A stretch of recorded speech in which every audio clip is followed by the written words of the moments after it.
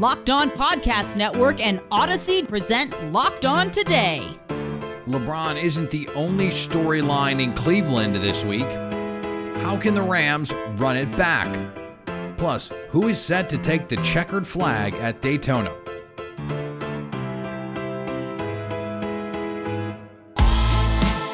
I'm Peter Bukowski, starting your day with the stories you need to know and biggest debates in sports.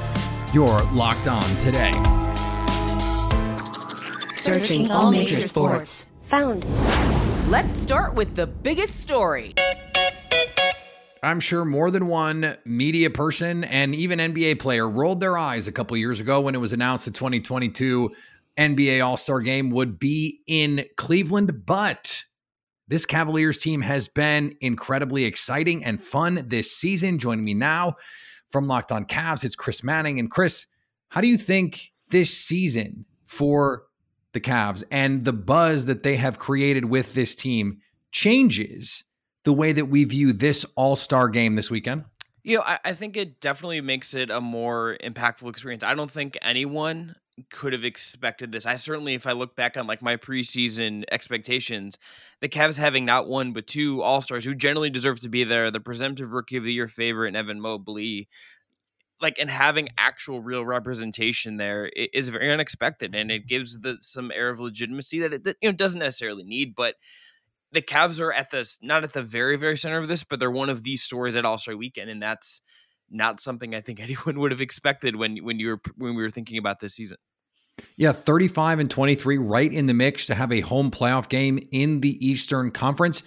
You were, and we can pull the receipts, very excited about Evan Mobley, but when they drafted him and early on in the season. But it's not just Mobley who has helped propel this team forward. For you, what has been the key to this resurgence? I think Darius Garland, who was the first All-Star, named Jared Allen won as well, but Darius Garland to me has been one of the most impressive players in the NBA this season. The offensive burden he is carrying, without Colin Sexton, who's done for the year with an injury, with post-Ricky Rubio, who tore his ACL and is done for the year, with an older Kevin Love, with Caris LeVert just coming in and integrating himself. Darius Garland's offensive burden has been incredibly high, and he's handled it well. He's been dealing with a back injury that has limited him of late, but his efficiency is at an all-time high. His scoring is at an all-time high. His three-point shooting is at an all-time high. Like every number he has hit has been at an all-time high, and he looks the part of a superstar, all-star level guard. And I can think of very few players this year, this side of like Ja Morant, that have had the kind of ascension that Darius Garland's had. He's been that good this year, and he deserves, I think, all the credit in the world.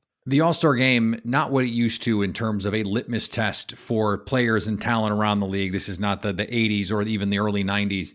Is there something that you want to see from the Cavaliers players at the All-Star Game? Not to validate their selection, but to just be like, hey, it's pretty cool. These guys belong among the superstars in the league.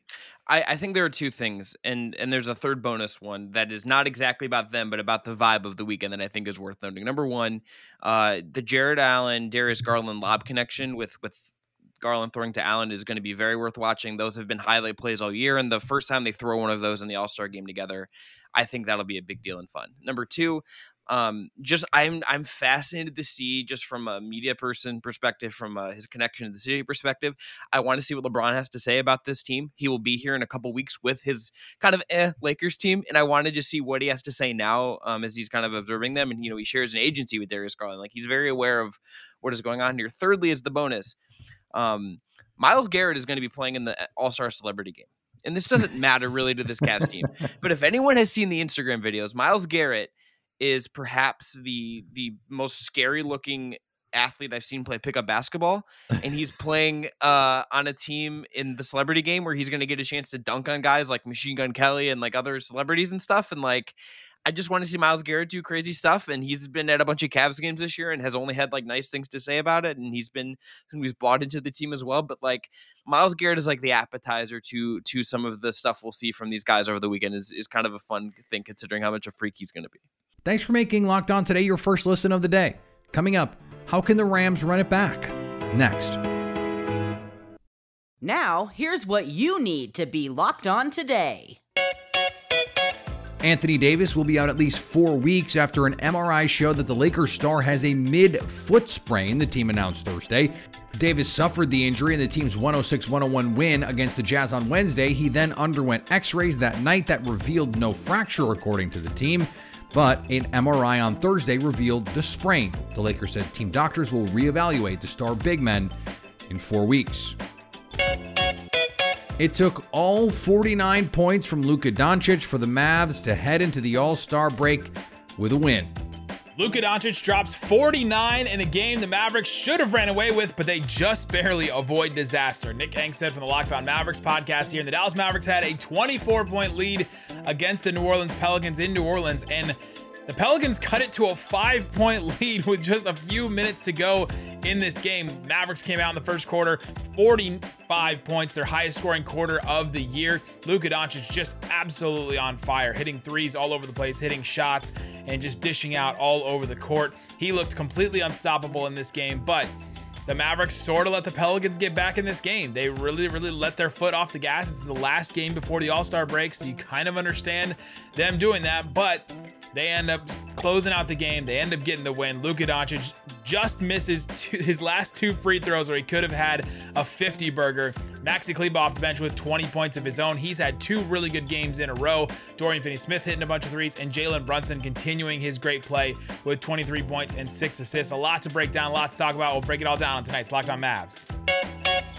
Kyle Lowry scored 12 of his 25 after regulation, and the Miami Heat entered the All-Star break tied for the Eastern Conference lead, rallying to beat the Charlotte Hornets 111-107 in double OT Thursday night. Duncan Robinson added 21 for Miami, and Jimmy Butler overcame a horrendous shooting night to make clutch jumpers in the second overtime period to finish with 15, 10, and 8. Miami has won 6 of their last 7 games, tying the Bulls for the best record in the East at 38-21. Speaking at his introductory news conference Thursday, 4 days after helping lead the LA Rams to a Super Bowl win, new Vikings head coach Kevin O'Connell said he anticipated Kirk Cousins will continue to be the quarterback in Minnesota despite questions surrounding his future. Well, I know he's under contract, and I'm excited to coach him, O'Connell said. We hope he's in Minnesota for a long, long time. Oh, sorry, that second quote was actually from Packers fans. Sorry, I don't know how that got in here. Here's what to look for coming up on BetOnline, your number one spot for all your daily gambling needs. Aaron Rodgers and Russell Wilson, 2 quarterbacks with unknown futures.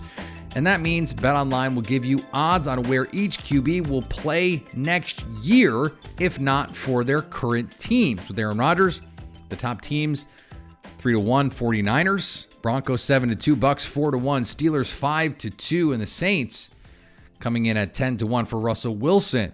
The favorites, if it's not in Seattle, the Buccaneers at 7-2, the Saints 4-1, Steelers 4-1, Dolphins 5-1, and the Raiders in Las Vegas, I'm sure Sierra would like that one, at 8-1. BetOnline, where the game starts. Here is another story you need to know. The LA Rams, they're Super Bowl champions. They are fresh off their parade in LA on Wednesday. And yet we got some of these questions coming up as recently as before the Super Bowl, right before the Super Bowl, about Sean McVay's future, about Aaron Donald's future. That one came a little bit out of nowhere. Joining me now from Locked On Rams, Travis Rogers. And Travis, this was a weird couple of days in the future of the Rams, from, hey, these guys might not be back, to, hey, let's run it back at the parade. What do you make of the future of the Rams with those 2 guys in particular? Yeah, I think they're 2 of the 3 most important people in the entire organization. I didn't really buy into too much of the speculation that Sean McVay wants to go to a TV booth, or that Aaron Donald might be deciding that, okay, I've done everything there is to do in this league. I didn't put a ton of credence in that to begin with, because you saw Sean McVay screaming at the top of his lungs at the parade today, run it back, run it back. That does not sound like somebody to me that wants to go call the Dolphins and the Jets on a Monday night. It sounds like somebody that wants to be in the middle of this whole thing. Aaron Donald is still in the prime of his football career, so it was very nice to hear them both say that they want to run it back, but I wasn't terribly worried that either one of them was going to leave. Let's talk about the run it back part of this, because Aaron Donald said, hey, we built a super team. If we can have it again, why not run it back? Okay, how realistic is it to actually run this all back given everything that they have invested this year in this team? Well, I think they're going to be kind of a typical NFL team. And then at the end of the year, you lose a lot of guys and a lot of guys move on. And maybe some of their guys are maybe slightly more high profile than some other ones. But I think the core of the team will be back. I think the biggest challenge they have is dealing with the offensive line and not just losing Andrew Whitworth, who is, he was the one guy at the parade today that did not run it back.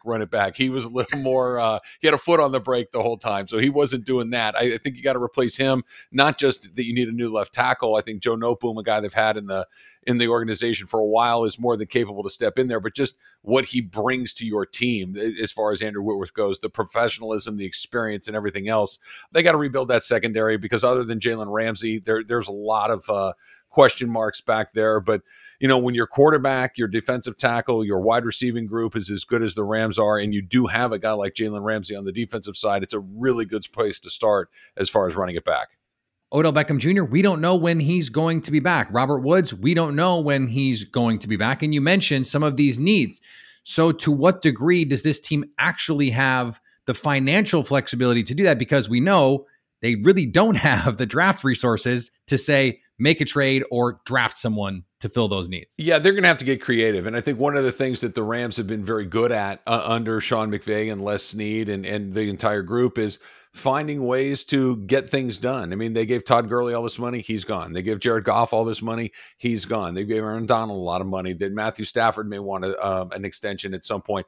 They've been very, very creative, though, in finding ways to do it. As bad of news as it was that Odell Beckham went down in the Super Bowl, it may work in the Rams' favor in that he's familiar with the Rams. They win, they use him, they know how to use him, and maybe the fact that he's going to be in a rehab situation might work to their advantage. Maybe it's a short-term deal at a little bit of less money because of the injury. Robert Woods is another guy that's under contract. You can bring him back. If it were some other organizations that's a little bit more conscious about trying to not overextend themselves financially, then maybe it might be a little more difficult. But Stan Kroenke has been all in from the moment he came to LA, and I don't expect it to stop. The LA Rams quarterback Matthew Stafford and his wife Kelly said Thursday that they would pay a photographer's medical bills and replace her cameras after she fell off the stage at the team's Super Bowl celebration on Wednesday. Kelly Smiley, a photo editor for the NFL, NBA, and NHL, and a freelance photographer, said Thursday on Twitter that she fractured her spine in the fall, which happened in front of Matthew and Kelly Stafford after she stepped backward on the stage. In addition, both of her cameras were broken. In a video that circulated heavily on social media, Stafford appeared to notice that Smiley fell, but walked away. Kelly Stafford, however, rushed to the edge of the stage to check on Smiley. Matthew Stafford was widely criticized on social media for his reaction in the video. You hope that it didn't take Twitter shaming for this to be a thing, but honestly, it does make you wonder. If you saw the video and saw how Matthew Stafford reacted, it does make you wonder, if there had been no video, would we be talking about this right now? Would they have done this? It's hard to know for sure. Coming up, who is set to take the checkered flag at Daytona? That's next. Today's episode is brought to you by Built Bar. Built Bar is the best tasting protein bar ever. It's the protein bar that tastes like a candy bar. I had one today. In fact, I had a late lunch. I was starving and I needed something that tastes good. You know that feeling when you're really, really hungry, but you know if you just eat junk, you're going to feel bad about it. And I don't mean just mentally, I mean physically. Like your stomach needs fuel. Your body needs sustenance. That's what Built Bar can give you in an absolutely delicious packaging because they're all covered in 100% chocolate. You get flavors like mint chocolate, like peanut butter brownie, like coconut brownie. That's my favorite. And double chocolate is the OG to me. I love that. The texture is great. That's one of the differences with Built Bar is the texture is so much better than 98, 99, 100% of the Built Bars, or excuse me, of the other bars that are out there. And that's why I love them. It's why I prioritize them. You can get the Puff right now, which is this is true, protein infused marshmallow. Like, come on. Protein infused marshmallow? What more could I have to tell you? I mean, come on, protein infused marshmallow. What are we doing here? This is like Jetson stuff. This is crazy. I don't know how they do it.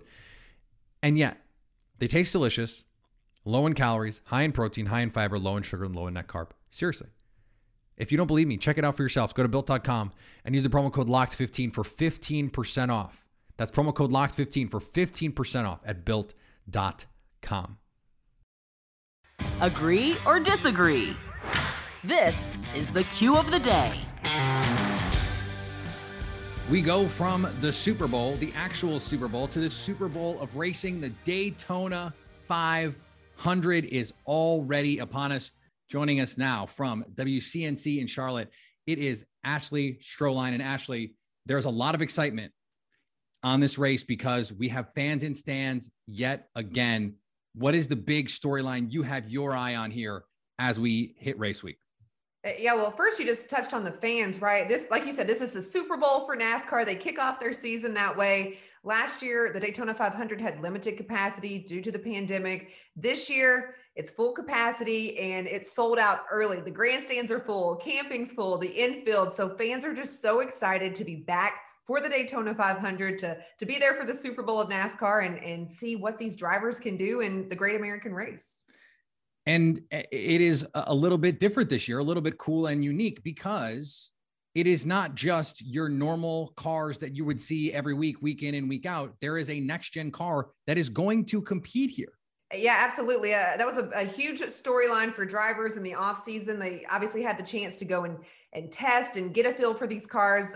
A lot of drivers would say, you know what's wrong with the car that we have? There's nothing wrong with it. Why are we making this change? For NASCAR, it's kind of like, would I just, shake it up every now and then? And we've had the same model forever. Let's go to next gen. What that kind of does in a way, it levels the playing field, right? So teams who maybe don't have as much money, maybe they feel like they get a fresh start. Everyone's starting new with data, right? How does this car work? But at the same time, the teams that do have more money obviously have more resources to put into studying those cars or in the engineering department and such. But still, new car, something new for drivers to get used to. They had the opportunity to go to the LA Coliseum and compete in the Clash last weekend to get a feel for that. And that was fun. But again, just an exhibition race.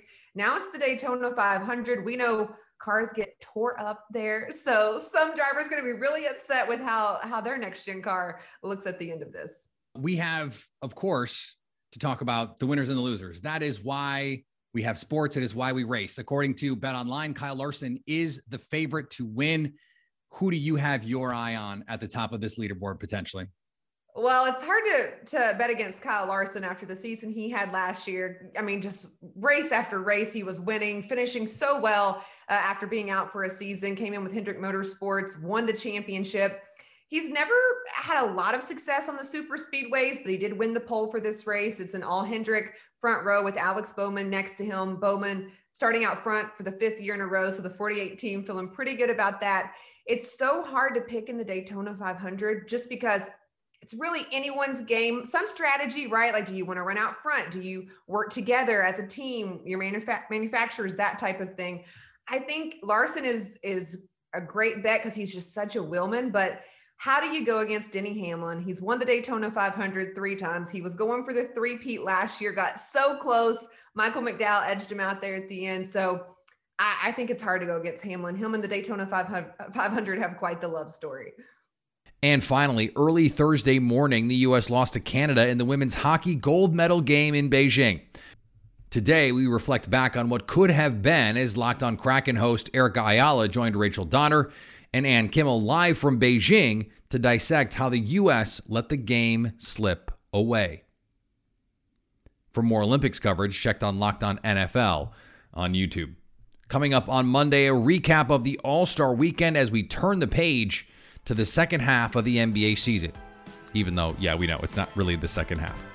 So at least until tomorrow, stay locked on today.